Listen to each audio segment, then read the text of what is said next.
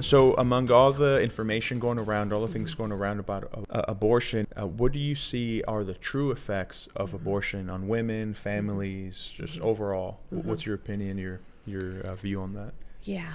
Well, I think back up a little bit and think about if I had to have my gallbladder taken out, I would go in, I would meet with the surgeon, I would sign countless pages of consents for every known possible side effect complication that might go wrong with a laparoscopic cholecystectomy.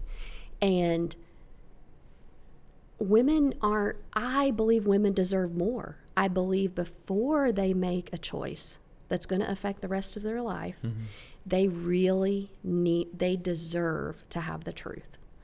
The majority of people don't understand how abortions are performed, and they really don't understand the post effects. They don't understand. I mean, if you go to CDC's website and you look up post-abortion effects, suicide, ideation, anxiety, depressions all skyrocket. Right. Alcohol abuse, drug abuse. I've had women look at me and say, I had to drink to numb the pain.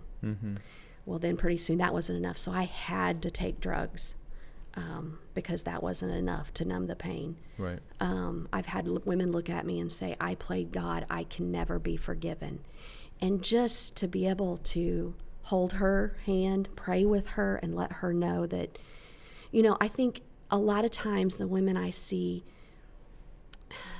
they don't see themselves as God's masterpiece. So they can't make the leap in seeing that baby as a precious life, because they don't even see themselves as worthy. And so there's much more of a mental, emotional effort here than you think. And well, the thing is that you hear from a lot of people, maybe the louder ones, not necessarily the majority. The loud people are like, just my body, my choice, just do it. It doesn't matter. I don't care. But that can't be the majority of women, right? I mean, you're saying most people struggle. It's a decision that holds them for a long time. Yeah.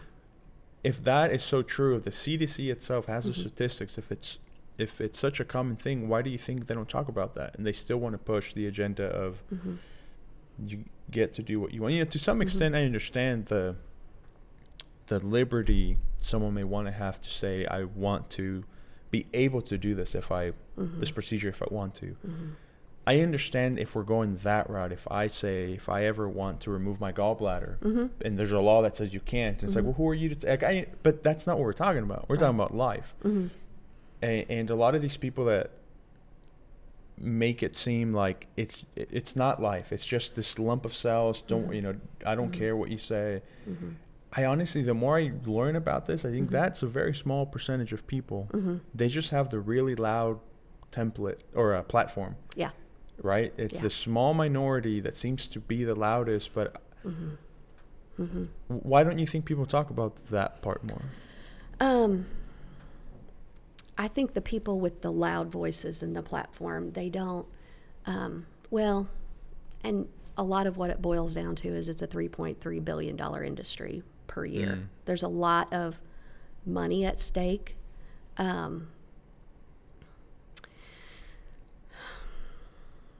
I don't know.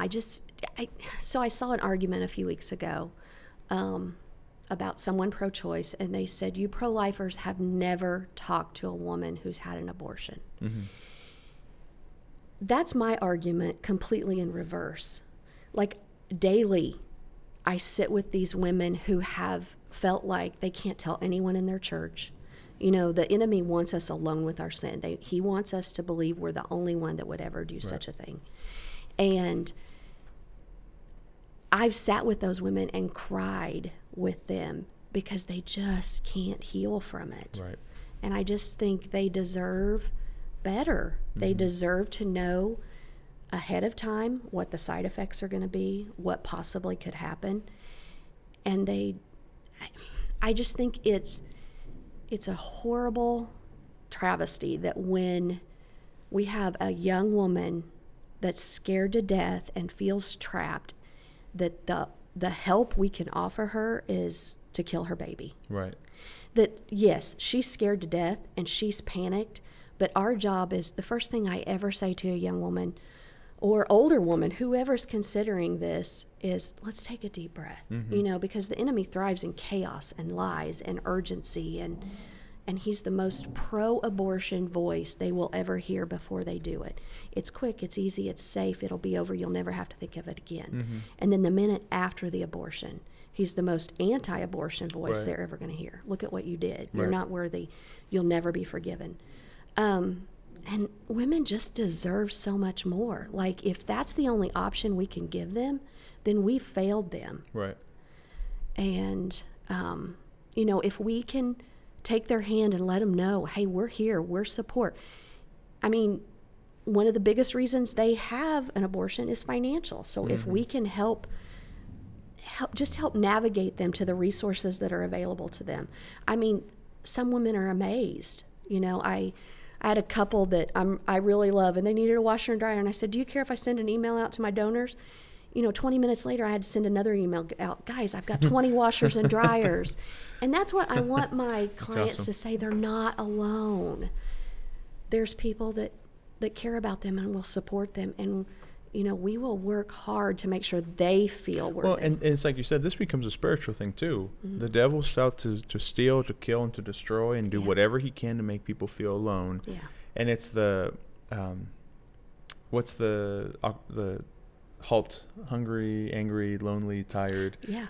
It's even that. It's if we are in that mindset, hungry, angry, lonely, tired. Yeah. Something like that. Something like that. Yeah. We start thinking negatively. We feel like no one cares, and that's not true. Now, people may be in circumstances where people around them may not be able to help, but that's the whole point of us talking here, is to get people to get us to be people that care, that look at those around them, that say, I'm not just going to be someone that posts about being pro-life. I'm going to be pro-life. I'm going to help. I'm going to give. I'm going to.